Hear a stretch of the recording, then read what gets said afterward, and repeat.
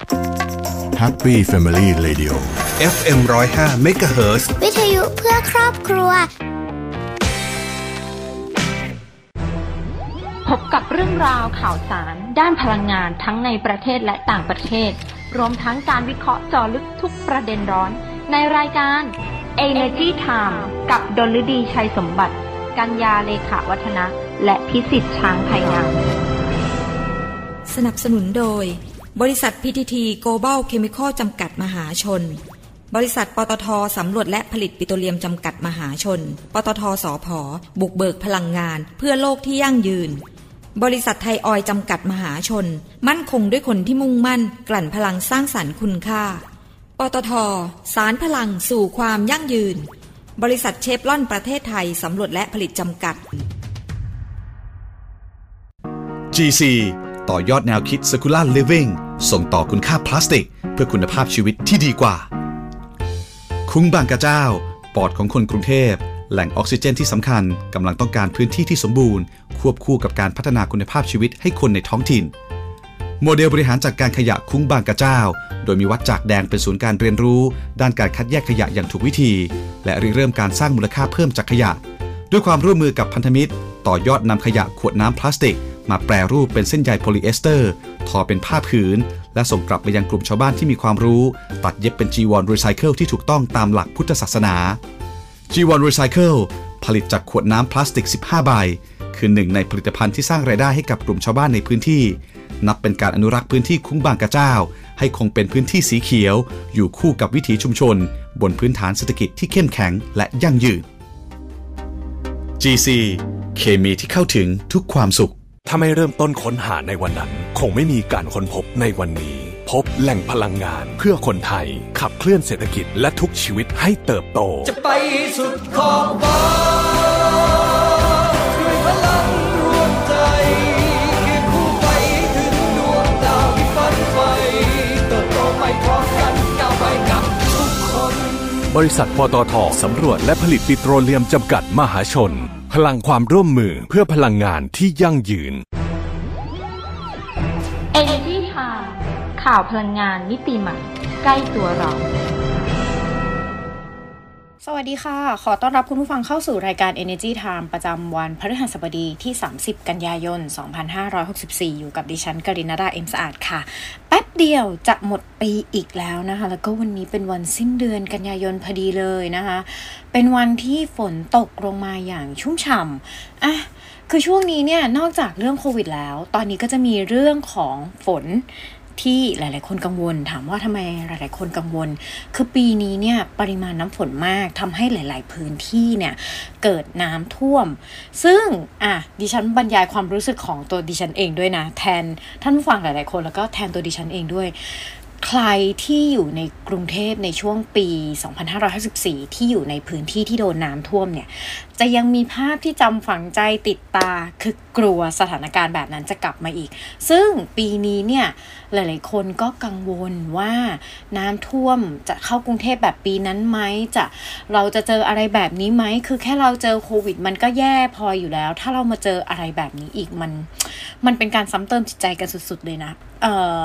น้ำในหลายๆพื้นที่เนี่ยเริ่มท่วมแล้วเพราะว่ามีการระบายลงมาอย่างต่อเนื่องนะคะจากเขื่อนเองจากอะไรเองก็ยังไงก็ขอให้มันไม่เลวร้ายเท่าปี2554แล้วกันนะคะขอให้ผ่านไปได้ด้วยดีเพราะว่านะอย่างที่บอกโควิดก็ยังมีฝนตกก็เยอะตอนนี้หลายๆโรคก็มีโรคที่มาตามฤดูกาลแล้วถ้ามาเจอน้ำท่วมอีกก็คงจะเป็นอะไรที่ไม่ดีแน่นอนนะว่ากันไปนะคะวันนี้มีเรื่องน่าสนใจมากมายเลยนะคะสัปดาห์ที่ผ่านมาดิฉันจะอยู่เกี่ยวกับเรื่องราวรีไซเคิลขยะพลาสติกอะไรที่รักโลกคือดิฉันเป็นสายโลกสวยรักโลกตลอดนะคะวันนี้ก็เหมือนกันนะคะเป็นเรื่องพลาสติกแต่ว่าเรื่องนี้เนี่ยค่อนข้างจะแบบฟังแล้วดูแล้วแบบดูเข้มข้นจริงจังหน่อยนะคะก็ทางเอกชนนะคะเขาก็วอนนะคะต้องเรียกคำว่าวอนเลยนะวอนให้รัฐบาลนะคะแบนพลาสติกใช้ครั้งเดียวอย่างจริงจังก็เป็นการหวังช่วยดันการใช้ไบโอพลาสติกนะคะ โดยทางสมาคมอุตสาหกรรมพลาสติกชีวภาพไทยนะคะหรือว่า TBIA ก็จัดงานเสวนาเมื่อผู้ใช้และผู้ผลิตต้องจับมือกันเพื่อดูแลโลกก็เพื่ออัปเดตเทรนด์ไบโอพลาสติกทั่วไทยทั่วโลกแล้วก็เตรียมพร้อมรับมาตรการการยกเลิกการใช้ผลิตภัณฑ์พลาสติกชนิดใช้แล้วทิ้งหลายประเภทในปี 2515 แล้วก็เลือกใช้ผลิตภัณฑ์ไบโอพลาสติกของแท้ได้อย่างสบายใจโดยทางคุณวิบูลย์พึงประเสริฐนายกสมาคมอุตสาหกรรมพลาสติกชีวภาพไทยนะคะก็บอกว่าขณะนี้นะคะทั่วโลกรวมถึงประเทศไทยเนี่ยก็ให้ความสำคัญกับมาตรการยกเลิกการใช้พลาสติกแบบใช้ครั้งเดียวหรือว่าเป็น single use plastic นะคะแล้วก็กลับมาให้ความสนใจพลาสติกชีวภาพหรือว่าไบโอพลาสติกมากขึ้นโดยประเทศไทยนะคะได้กำหนดเป้าหมายเพื่อยกเลิกพลาสติก7 ชนิดโดยเป้าหมายแรกนะคะก็จะยกเลิกพลาสติก3 ชนิดภายในปี 2562 ก็ได้แก่พลาสติกหุ้มฝาขวดน้ำที่เป็นซีลใสๆที่เป็นซีลใสๆที่ปิดฝาขวดน้ำนะคะหลายๆขวดหรือว่าแม้กระทั่งขวดผลิตภัณฑ์บางอย่างก็ตามนะคะแล้วก็2ก็คือไมโครบีดหรือเม็ดพลาสติกที่อยู่ในเครื่องสำอางช่วยขัดผิวหน้า3ก็คือผลิตภัณฑ์ที่ผสมสารออกโซก็คือพลาสติกที่ใส่สารให้แตกตัวส่วนอีก4 ชนิดนะคะก็ทางรัฐบาลเนี่ยก็ตั้งเป้าหมายว่าในปี 2515 เนี่ยจะแบนการใช้ก็คือ1ถุงพลาสติกหูหิ้วที่มีความหนาน้อยกว่า 3.6 ไมครอนแล้วก็2นะคะก็คือกล่องโฟมบรรจุอาหาร3ก็คือแก้วพลาสติกแล้วก็4ก็คือหลอดพลาสติกก็คือทั้ง7 ชนิดนี้นะคะจะทำการแบรนด์ออกไปแต่ว่าจะทยอยนะคะคืออยู่ดีๆจะแบบว่าแบนเอาให้หายออกไปจากตลาดในตอนนี้มันก็อาจจะยังเป็นไปได้ยากนิดนึงแต่เราก็ต้องทยอยปรับเปลี่ยนไปนะคะซึ่งมันก็จะทำให้ผู้ประกอบการผู้ผลิตพลาสติกชีวภาพทั้งในและต่างประเทศทั่วโลกนะคะต้องคิดค้นนวัตกรรมไบโอพลาสติกขึ้นมาเพื่อใช้ทดแทนการใช้พลาสติกแบบใช้ครั้งเดียวก็อย่างเช่นหลอดที่สามารถย่อยสลายได้ในน้ำทะเลในน้ำทะเลแล้วถ้าเกิดในน้ำเปล่าย่อยสลายได้ไหมไม่ได้สิถ้าได้คือเราจะรับประทานกันไม่ได้ถูกไหมคือตอนนี้เนี่ยหลอดที่ย่อยสลายได้หรือว่าหลอดกระดาษหลายๆที่เนี่ยต้องยอมรับว่าพอใช้ไปสักแป๊บหนึ่งคือทานไปสักแป๊บนึงเนี่ยมีความรู้สึกว่ายวบหรือว่าแบบบางทีน้ำยังไม่หมดแก้วอันนี้ที่ฉันขอพูดตามความรู้สึกนะน้ำยังไม่หมดแก้วเลยหลอดแบบพับงอแล้วอะไรอย่างนี้ซึ่งมันก็เลยทำให้พวกหลอดพลาสติกอะไรอย่างนี้ยังต้องถูกนำมาใช้อยู่แต่ว่านวัตกรรมนี้นะคะก็จะค่อยๆพัฒนาขึ้นนะคะสิ่งต่อมาก็คือแก้วน้ำร้อนน้ำเย็นแปรงสีฟันหน้ากากอนามัยแคปซูลกาแฟรีฟิลหรือท็อฟฟี่แคปซูลถุงเพาะชำถุงกรองกาแฟอันนี้ก็เป็นนวัตกรรมไบโอพลาสติกที่ทั่วโลกเนี่ยเขาพยายามคิดค้นขึ้นมาพัฒนากันอยู่นะคะซึ่งในอนาคตนะคะสินค้าดังกล่าวเนี่ยจะได้รับความนิยมมากยิ่งขึ้นไปอีกเนื่องจากราคาผลิตภัณฑ์จะถูกลงหากมีความต้องการใช้มากขึ้นโดยแนวโน้มความต้องการใช้ไบโอพลาสติกในปัจจุบันนะคะก็มีการเติบโตสูงขึ้นต่อเนื่องโดยที่ผ่านมามีการเติบโตเนี่ยเฉลี่ยปีละ 15% ก็ถือว่าเป็นอัตราที่สูงนะเมื่อเทียบกับพลาสติกทั่วไปที่มีการเติบโตเพียง 2-3% ส่วนในอนาคตอีก5 ปีข้างหน้านะคะทิศทางการเติบโตของไบโอพลาสติกในประเทศไทยเนี่ยก็ต้องขึ้นอยู่กับนโยบายของภาครัฐถ้าหากจริงจังนะคะตามมาตรการการเลิกใช้พลาสติกแบบครั้งเดียวตามแผนที่วางไว้เนี่ยก็จะทำให้ความต้องการใช้ไบโอพลาสติกเนี่ยเติบโตขึ้นก็เพื่อให้ไทยนะคะเป็นผู้นำการผลิตไบโอพลาสติกในระดับเอเชียขึ้นด้วยนะคะซึ่งปัจจุบันประเทศไทยนะคะเป็นผู้ผลิตเม็ดพลาสติกชีวภาพเบอร์2ของโลกเลยนะรองจากสหรัฐอเมริกานะคะ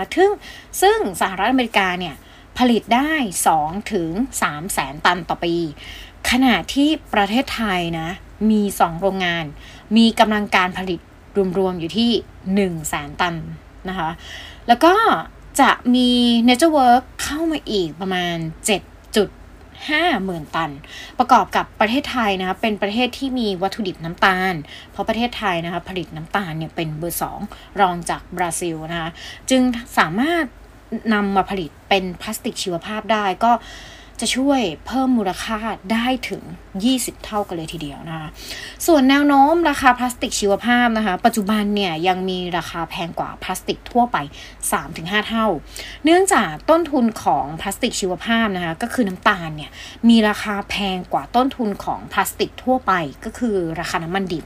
โดยราคาพลาสติกชีวภาพในปัจจุบันนะคะเทียบเท่าราคาน้ำมันก็อยู่ที่50เหรียญสหรัฐต่อบาร์เรลการที่ราคาไบโอพลาสติกจะลงมาเท่ากับราคาพลาสติกทั่วไปได้นั้นเนี่ย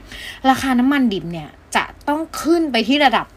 150ถึง200เหรียญสหรัฐต่อบาร์เรลซึ่งมันก็เป็นไปได้ยากนะคะประกอบกับกำลังการผลิตไบโอพลาสติกชีวภาพเนี่ยยังมีปริมาณไม่มากก็ทำให้ต้นทุนเนี่ยยังอยู่ในระดับที่สูงแต่ว่าถ้าเทียบในเรื่องของต้นทุนทางด้านสิ่งแวดล้อมพลาสติกชีวภาพเนี่ยก็ถือว่ามีความคุ้มค่ามากกว่าในระยะยาวนะคะแต่อย่างไรก็ตามนะคะในขณะนี้เนี่ยก็เริ่มมี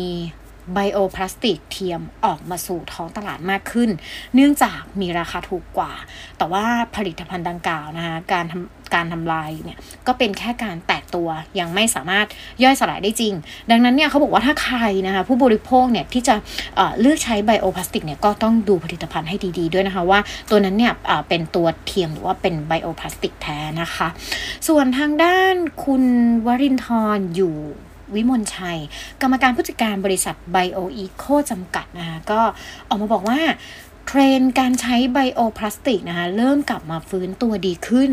หลังจากช่วงที่สถานการณ์โควิด -19 เนี่ยแพร่ระบาดส่งผลให้ยอดขายพลาสติกชีวภาพลดลงครึ่งหนึ่งแต่พอสถานการณ์คลี่คลายนะคะรัฐบาลในหลายประเทศเนี่ยเริ่มประกาศคลายล็อกดาวน์การใช้เนี่ยก็เริ่มกลับมาดีขึ้นก็ทำให้คาดว่ายอดการส่งออกปีนี้เนี่ยจะขยายตัวประมาณ 15% ส่วนในประเทศนะคะยอดขายปีนี้เนี่ยอาจจะยังไม่กลับมา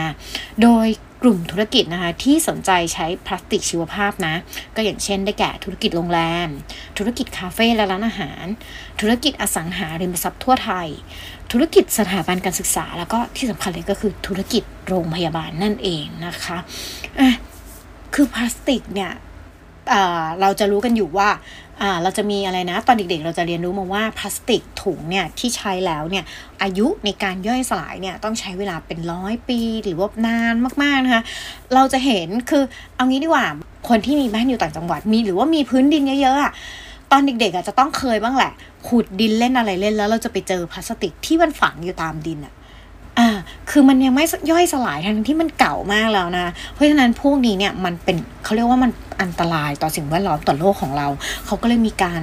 คิดค้นพัฒนานวัตกรรมพลาสติกที่สามารถย่อยสลายได้เร็วมาขึ้นมานะคะซึ่งรอบตัวเราเนี่ยพลาสติกเต็มไปหมดเลยข้าวของที่เราใช้นะคะมันอย่างที่บอกถ้ามันอะไรที่เราใช้ครั้งเดียวทิ้งหรือว่าแป๊บๆใช้เปลี่ยนเนี่ยมันเป็นสิ่งที่รักโลกได้ดูแลโลกได้ดูแลสิ่งแวดล้อมได้ก็สนับสนุนนะคะให้พัฒนาเยอะๆเลยทุกสิ่งอย่างเลยนะคะเรื่องต่อไปดิฉันพาไปไกลหน่อยละกันดิฉันพาไปเที่ยวอเมริกาเลยละกันนะคะ Sustainable by Design นะคะ3ตัวอย่างบรรจุภัณฑ์ส่งเสริมความยั่งยืนนะคะในงาน Pack Expo 2021 ที่จัดขึ้นที่ Las Vegas Convention Center นะคะระหว่างวันที่27ถึง29กันยายน2514ที่ผ่านมานะคะก็งานเพิ่งจบไปเมื่อวานนะคะมีการนำเสนอนวัตกรรมและการออกแบบด้านบรรจุภัณฑ์หลากหลายรูปแบบโดยหนึ่งในผลิตภัณฑ์ที่ได้รับความสนใจในงานนี้นะคะก็คือบรรจุภัณฑ์ชนิดยืดหยุ่นจาก Modi Consumer Flexible ซึ่งมีความโดดเด่นด้านการดีไซน์และตอบโจทย์ผู้บริโภคที่ใส่ใจสิ่งแวดล้อมและความยั่งยืนโดยเฉพาะบรรจุภัณฑ์3แบบที่ดีไซน์มาเป็นพิเศษสำหรับตลาดอาหารสัตว์เลี้ยงที่กำลังเติบโตขึ้นเรื่อยๆทั้งในช่องทางออนไลน์แล้วก็ช่องทางอื่นๆนะคะทีนี้มาดูกันบ้างว่า3ตัวอย่างบรรจุภัณฑ์เนี่ยเขามีอะไรนะคะเขาถึงแบบนะได้รับความสนใจขนาดนี้โดดเด่นขนาดนี้ก็คืออย่างแรกนะคะก็1นะคะ Flexibag Recyclable นะคะเป็นถุงพร้อมซิปเปิดปิดผลิตจากพลาสติกประเภท PE ที่สามารถนำไปรีไซเคิลได้หมดรวมทั้งซิปด้วยนะคะ แถมยังมีคุณสมบัติป้องกันความชื้นกลิ่นการซึมผ่านของไขมันและเป็นบรรจุภัณฑ์สุญญากาศ 100% อันนี้เป็นบรรจุภัณฑ์แบบแรกนะที่ได้รับความสนใจส่วนแบบที่2นะคะเป็น Flexibag Inbox นะคะก็ประกอบด้วยถุงพลาสติกและกล่องพร้อมส่งสามารถนำไปรีไซเคิลได้เลยโดยทั้งถุงและกล่องนะคะสามารถเลือกพิมพ์กราฟิกโลโก้รวมทั้งข้อความส่งเสริมการขายและความยั่งยืนของแบรนด์ได้นะคะส่วนผลิตภัณฑ์ที่3ที่ได้รับความสนใจนะคะนั่นก็คือ Flexibag Recycle Handle ก็เป็นบรรจุภัณฑ์พลาสติกที่เพิ่มฟังก์ชันหูจับด้านหลังเพื่อให้สามารถพกพาและเทใช้งานได้สะดวกและพร้อมสำหรับการนำไปรีไซเคิลคือเป็นบรรจุภัณฑ์ที่เรียกว่าได้ดีไซน์โดดเด่นทะลุงานนี้มาเลยนะคะ3อย่างนี้ซึ่งดิฉันอยากเห็นอย่างสุดท้ายมากที่สุดคือจะออกแนวอารมณ์กล่องอาหารที่มีหูจับเป็นเหมือนตะกร้าปิกนิกหรืออะไรเล็กๆเงี้ยแต่จะเป็นกล่องอาหารเป็นกล่องพลาสติกหรือกล่องอะไรที่มีหูจับแต่ว่าทั้งกล่องเนี่ยสามารถย่อยสลายได้หรือว่าเอาไปรีไซเคิลเป็นผลิตภัณฑ์อื่นได้ง่ายทั้งชิ้นคือบรรจุภัณฑ์บางอย่างที่ดิฉันพูดอย่างนี้หมายถึงว่าบรรจุภัณฑ์บางอย่างเนี่ยสมมุติมี10ชิ้นส่วนประกอบอาจจะนำไปรีไซเคิลไม่ได้ทั้งแบบ2ชิ้นหรือ3ชิ้นแต่ว่าผลิตภัณฑ์เหล่านี้เนี่ยคือสามารถเอากลับไปรีไซเคิลได้ทุกอย่างเลย 100% นะคะที่ดิฉันหมายถึงประมาณนั้นแหละเดี๋ยวเผื่อท่านผู้ฟังงงว่าคุณกฤษณดาพูดอะไรแล้ววันนี้อากาศดีนะคะดิฉันก็เลยจะแบบสโลดสเลมึนๆเหมือนคนไม่ค่อยตื่นจากที่นอนหน่อยนะว่ากันไปนะคะข่าวต่อไปนะคะไปดูออก้าดีกว่านะว่าออก้าเขาคืออะไรตอนแรกดิฉันเห็นก็ออก้าคืออะไรนะชื่อไม่ค่อยคุ้นหูเลยนะคะหัวข้อก็มาตามนั้นแหละมีอะไรในออก้านะคะโรงงานดักจับก๊าซคาร์บอนที่ใหญ่ที่สุดในโลกนะคะอีกหนึ่งเทคโนโลยีนะคะที่ทั่วโลกเนี่ยเริ่มนำกลับมาใช้เพื่อรับมือกับการเปลี่ยนแปลงสภาพอากาศหรือว่า climate change นะคะก็คือการดักจับและกักเก็บก๊าซคาร์บอนไดออกไซด์จากอากาศโดยตรงแล้วก็เมื่อเร็วๆนี้นะคะที่ประเทศไอซ์แลนด์นะคะก็ได้เปิดดำเนินการโรงงานดักจับและกักเก็บก๊าซคาร์บอนที่ใหญ่ที่สุดในโลกซึ่งก็มีชื่อเรียกว่าออก้านะคะภายใต้การจัดการของ Clemwork นะคะสตาร์ทอัพจากสวิตเซอร์แลนด์โดยโรงงานแห่งนี้นะคะตั้งอยู่ติดกับโรงไฟฟ้าพลังงานความร้อนใต้พิภพ Herschel นะคะของ On Power ซึ่งเป็นบริษัทด้านพลังงานในไอซ์แลนด์นะคะและใช้เวลาก่อสร้างเพียง15เดือนเท่านั้นโดยใช้หน่วยเก็บคาร์บอนไดออกไซด์ขนาดเท่าตู้คอนเทนเนอร์จำนวน8ยูนิตวางเรียงซ้อนกันซึ่งวิธีการนี้นะคะจะช่วยลดระยะเวลาและลดการปล่อยก๊าซคาร์บอนไดออกไซด์นะคะในระหว่างการก่อสร้างแล้วก็เป็นโมเดลที่สามารถนำไปใช้ได้ในทุกแห่งหนบนโลกนะที่มีพลังงานหมุนเวียนแล้วก็มีพื้นที่การกักเก็บที่เหมาะสมโดยโรงงานออก้านะคะใช้พัดลมขนาดใหญ่ดูดอากาศผ่านตัวกรองเพื่อดักจับคาร์บอนไดออกไซด์แล้วก็ปล่อยไนโตรเจนออกซิเจนและก๊าซอื่นๆคืนสู่ชั้นบรรยากาศจากนั้นนะคะระบบนะคะก็จะทำให้ตัวกรองร้อนขึ้นประมาณ100องศาเซลเซียสเพื่อให้คาร์บอนไดออกไซด์นะสามารถไหลผ่านท่อไปผสมกับน้ำและอัดฉีดลงใต้ดินด้วยเทคโนโลยีของ Cravfix ซึ่งเป็นหุ้นส่วนของ Clemwork ในไอซ์แลนด์นะคะน้ำอัดคาร์บอนนะคะจะถูกฉีดลงไปในชั้นหินบาซอลต์นะคะหรือหินภูเขาไฟที่มีความลึกราว 1-2 กิโลเมตรก็เพื่อให้เกิดการจับตัวจนตกผลึกกลายเป็นหินแร่ตระกูลคาร์บอเนตโดยกระบวนการนี้นะเขาบอกว่าจะใช้เวลาไม่ถึง2ปีแล้วก็ถือเป็นวิธีการกำจัดก๊าซคาร์บอนออกจากชั้นบรรยากาศได้อย่างถาวรและมีประสิทธิภาพเทคโนโลยีที่ใช้ในโรงงานของออก้านะคะสามารถกำจัดคาร์บอนไดออกไซด์จากชั้นบรรยากาศได้ปีละ 4,000 ตันเทียบเท่ากับการปล่อยก๊าซเรือนกระจกจากรถยนต์870คันหรือการใช้น้ำมัน 9,281 บาร์เรลอันนี้ก็ตามรายงานของสำนักงานคุ้มครองสิ่งแวดล้อมแห่งสหรัฐอเมริกาหรือว่า United States Environmental Protection Agency นะคะแล้วก็ทุกขั้นตอนในโรงงานนี้นะใช้พลังงานหมุนเวียนจาก โรงไฟฟ้าพลังงานความร้อนใต้พิภพนะคะก่อนหน้านี้คลัมเวิร์กนะคะได้เปิดตัวโรงงานนำร่องในสวิตเซอร์แลนด์เมื่อปี 2560 ซึ่งดำเนินการดักจับคาร์บอนจากอากาศและขายต่อให้กับอุตสาหกรรมปุ๋ยน้ำอัดลมและเชื้อเพลิงสังเคราะห์แต่โรงงานออก้านะคะจะดักจับก๊าซคาร์บอนในปริมาณที่มากขึ้นแล้วก็กักเก็บไปไว้ใต้ดินแทนนะคะที่จะนำไปใช้ต่อนะคะส่วนทางผู้บริหารของคลัมเวิร์กนะคะระบุว่าการเปิดตัวโรงงานออก้าเนี่ยถือเป็นก้าวสำคัญในอุตสาหกรรมดักจับก๊าซคาร์บอนในอากาศที่สามารถขยายสเกลสู่ระดับอุตสาหกรรมได้จริงแล้วก็คลัมเวิร์กนะคะยังมีแผนที่จะขยายโรงงานให้ใหญ่ขึ้นและมีขีดความสามารถมากขึ้นเพื่อรองรับดีมานด์ที่กำลังเพิ่มสูงในอุตสาหกรรมนี้ถึงแม้ว่าจะมีเสียงวิจารณ์ว่าการดักจับและกักเก็บก๊าซคาร์บอนเนี่ยเป็นการเบี่ยงเบนความสนใจจากมาตรการเชิงนโยบายในการต่อสู้กับการเปลี่ยนแปลงของสภาพอากาศอย่างจริงจังแต่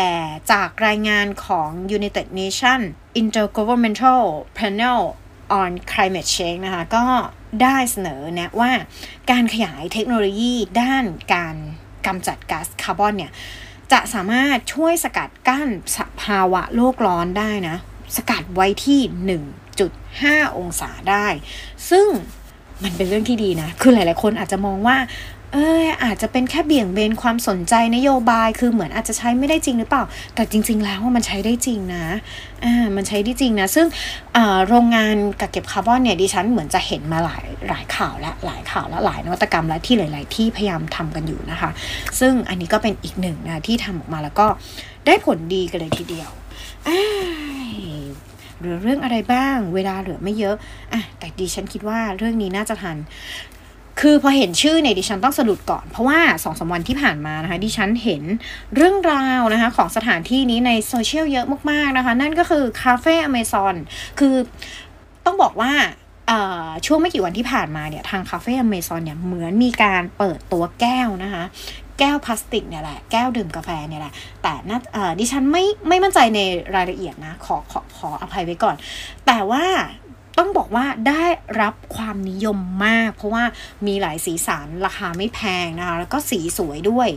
แต่อันนี้ที่ดิฉันจะพูดถึงไม่ได้พูดถึงแก้วแต่ว่าก็พูดถึงคาเฟ่อเมซอนเนี่ยแหละนะคะก็คาเฟ่อเมซอนเอ็กนารายานะคะเขาก็ร่วมเติมพลังปันสุขกระจายรายได้สู่ชุมชนนะคะโดยทางคาเฟ่อเมซอนนะคะเขาก็ไปจับมือกับนารายานะคะสร้างความร่วมมือระหว่างแบรนด์คนไทยด้วยการดีไซน์กระเป๋าผ้าและหน้ากากผ้าคอลเลคชันพิเศษคาเฟ่อเมซอนเอ็กนารายาชูเทรนรักโรคจำหน่ายที่คาเฟ่อเมซอนทุกสาขาตั้งแต่วันที่29กันยายนที่ผ่านมาเลยนะคะโดยมีแรงบันดาลใจจากธรรมชาติสู่ไอเดียแฟชั่นยั่งยืนพร้อมดึงชุมชนร่วมผลิตมุ่งต่อยอดแล้วก็สนับสนุนการสร้างงานสร้างความรู้และกระจายรายได้สู่ชุมชนนะคะโดยทางคุณสุชาติรามาศรองกรรมการผู้จัดการใหญ่ธุรกิจค้าปลีกของบริษัทปตท.น้ำมันและการค้าปลีกจำกัดมหาชนหรือว่า OR พร้อมกับคุณวาสนาวาทุรัตน์ประธานกรรมการบริหารบริษัทนารายอินเตอร์เทรดจำกัดนะคะก็ร่วมเปิดตัวกระเป๋าผ้าและหน้ากากผ้าคอลเลคชันพิเศษนะคะคาเฟ่อเมซอนเอ็กนารายาซึ่งเกิดจากแนวคิดร่วมกันของทั้งสองแบรนด์ที่ต้องการสร้างรายได้ให้แก่กลุ่มแรงงานผู้ได้รับผลกระทบจากวิกฤตการแพร่ระบาดของโควิด -19 รวมถึงความตั้งใจที่จะสนับสนุนให้ลูกค้าทุกคนลดความเสี่ยงจากการแพร่กระจายของเชื้อไวรัสด้วยการใช้หน้ากากผ้าที่มีมาตรฐานคาเฟ่อเมซอนและนารายานะคะจึงได้ดีไซน์กระเป๋าผ้าและหน้ากากผ้าคอลเลคชันพิเศษนะคะอย่างที่บอกไปซึ่งก็ประกอบไปด้วยกระเป๋าผ้าขนาดพกพาที่สามารถใช้ซ้ำได้หลายครั้งก็เป็นการช่วยลดการใช้ถุงพลาสติกแล้วก็หน้ากากผ้านะคะของใช้ประจำตัวของคนในยุคปัจจุบันนะคะเป็นของติดตัวไปแล้วนะคะด้วยลวดลายสุดเอ็กซ์คลูซีฟอิงธรรมชาติเป็นเอกลักษณ์ที่ออกแบบเฉพาะสำหรับคาเฟ่อเมซอนเท่านั้นนะคะโดยสินค้าคอลเลคชันคาเฟ่อเมซอนเอ็กซ์นารายานะจะมีวางจำหน่าย2คอลเลคชันก็ได้แก่ลาย Coffee Bean นะคะก็สะท้อนถึงความอุดมสมบูรณ์ที่สื่อผ่านลวดลายของต้นกาแฟดอกกาแฟและ เมล็ดเชอร์รี่สีแดงสุกแต่งแต้มพื้นหลังสีขาวและสีแดงระเรื่อของดอกกาแฟที่กำลังผลิบานและลาย Forest Art นะคะก็แรงบันดาลใจจากป่าอเมซอนนะคะสะท้อนภาพผืนป่าสีเขียวตัดด้วยสีส้มสดใสก็สื่อถึงคนรุ่นใหม่ที่ใส่ใจสิ่งแวดล้อมนะคะโดยคาเฟ่อเมซอนนะคะเขามีแนวคิดในการดำเนินธุรกิจควบคู่ไปกับการดูแลสังคมชุมชนและสิ่งแวดล้อมเสมอมานะคะโดยที่ผ่านมานะเขาก็ได้ดำเนินโครงการเพื่อสนับสนุนชุมชนในรูปแบบต่างๆนะคะก็ไม่ว่าจะเป็นการสนับสนุนให้เกษตรกรชาวเขามีช่องทางการจำหน่ายเมล็ดกาแฟตลอดจนการค้นคว้าวิจัยและพัฒนาปลูกกาแฟระบบอนุรักษ์ทรัพยากรธรรมชาติและก็การพัฒนาทักษะอาชีพผู้ปลูกกาแฟอย่างยั่งยืนนอกจากนี้นะเขายังสนับสนุนสินค้าจากผู้ผลิต SMEs นะคะเข้ามาขายในร้านคาเฟ่อเมซอนอีกด้วยล่าสุดนะคาเฟ่อเมซอนเขาก็มีแนวคิดที่จะต่อยอดแล้วก็สนับสนุนการสร้างงานสร้างความรู้กระจายรายได้ให้กับชุมชนเพื่อให้เกิดความเข้มแข็งของชุมชนอย่างยั่งยืนก็จึงได้ร่วมมือกับนารยานะคะผู้ผลิตและจัดจำหน่ายกระเป๋าผ้าแบรนด์ไทยที่มีชื่อเสียงที่รู้จักทั้งในประเทศแล้วก็ต่างประเทศแล้วก็โดดเด่นนะคะเรื่องของคุณภาพและมาตรฐานและยังมีความหลากหลายพร้อมกับฟังก์ชันใช้งานที่ครบครันนะคะแล้วก็ที่สำคัญเลยนะราคาจับต้องได้ด้วยเขาก็เลยมาร่วมกันทำการออกแบบแล้วก็ผลิตสินค้าที่โดดเด่นไว้ด้วยกันนะคะซึ่งอันนี้เป็นอะไรที่ดีมากคือกระเป๋านารยาขายดีมากนะต้องบอกอย่างนี้คือในช่วงที่สถานการณ์ปกติทั่วโลกนักท่องเที่ยวที่เข้ามาในประเทศไทยเนี่ยใครที่เดินทางสายการบินบ่อยๆหรือว่าอยู่ทำงานเกี่ยวกับของฝากร้านโอท็อปคุณจะเห็นได้ว่ากระเป๋าผ้านารยาขายดีมากๆโดยเฉพาะในประเทศจีนคือคนจีนเนี่ยมาเนี่ยกวาดแทบหมดตะกร้าตลอดเลยวางเท่าไหร่โกยหมดว่างั้นเลยนะคะคือกระเป๋าผ้าราคาไม่แพงคุณภาพดีนะคะแล้วพอเขามาจับมือกับ OR เนี่ยมาทำลวดลายใหม่เนี่ยก็น่าสนใจทีเดียวดิฉันเนี่ยสนใจกระเป๋าผ้าแล้วอยากได้เดี๋ยวต้องไปดูก่อนว่าเป็นยังไงนะคะสีสันสวยงามแค่ไหนเดี๋ยวเอาไว้ดิฉันจะเอามาโพสต์ภาพให้ท่านผู้ฟังเห็นกันนะคะเวลาหมดลงแล้วนะคะก็ไปพบกันได้ใหม่นะสัปดาห์หน้าใครที่คิดถึงเสียงดิฉันนะเสียงหวานๆก็กลับมาเจอกันได้นะคะทุกวันพฤหัสบดีสัปดาห์นี้นะคะเวลาของดิฉันหมดลงแล้วดิฉันลาท่านฟังไปก่อนนะคะสวัสดีค่ะ Energy Time ข่าวพลังงานมิติใหม่ใกล้ตัวเรา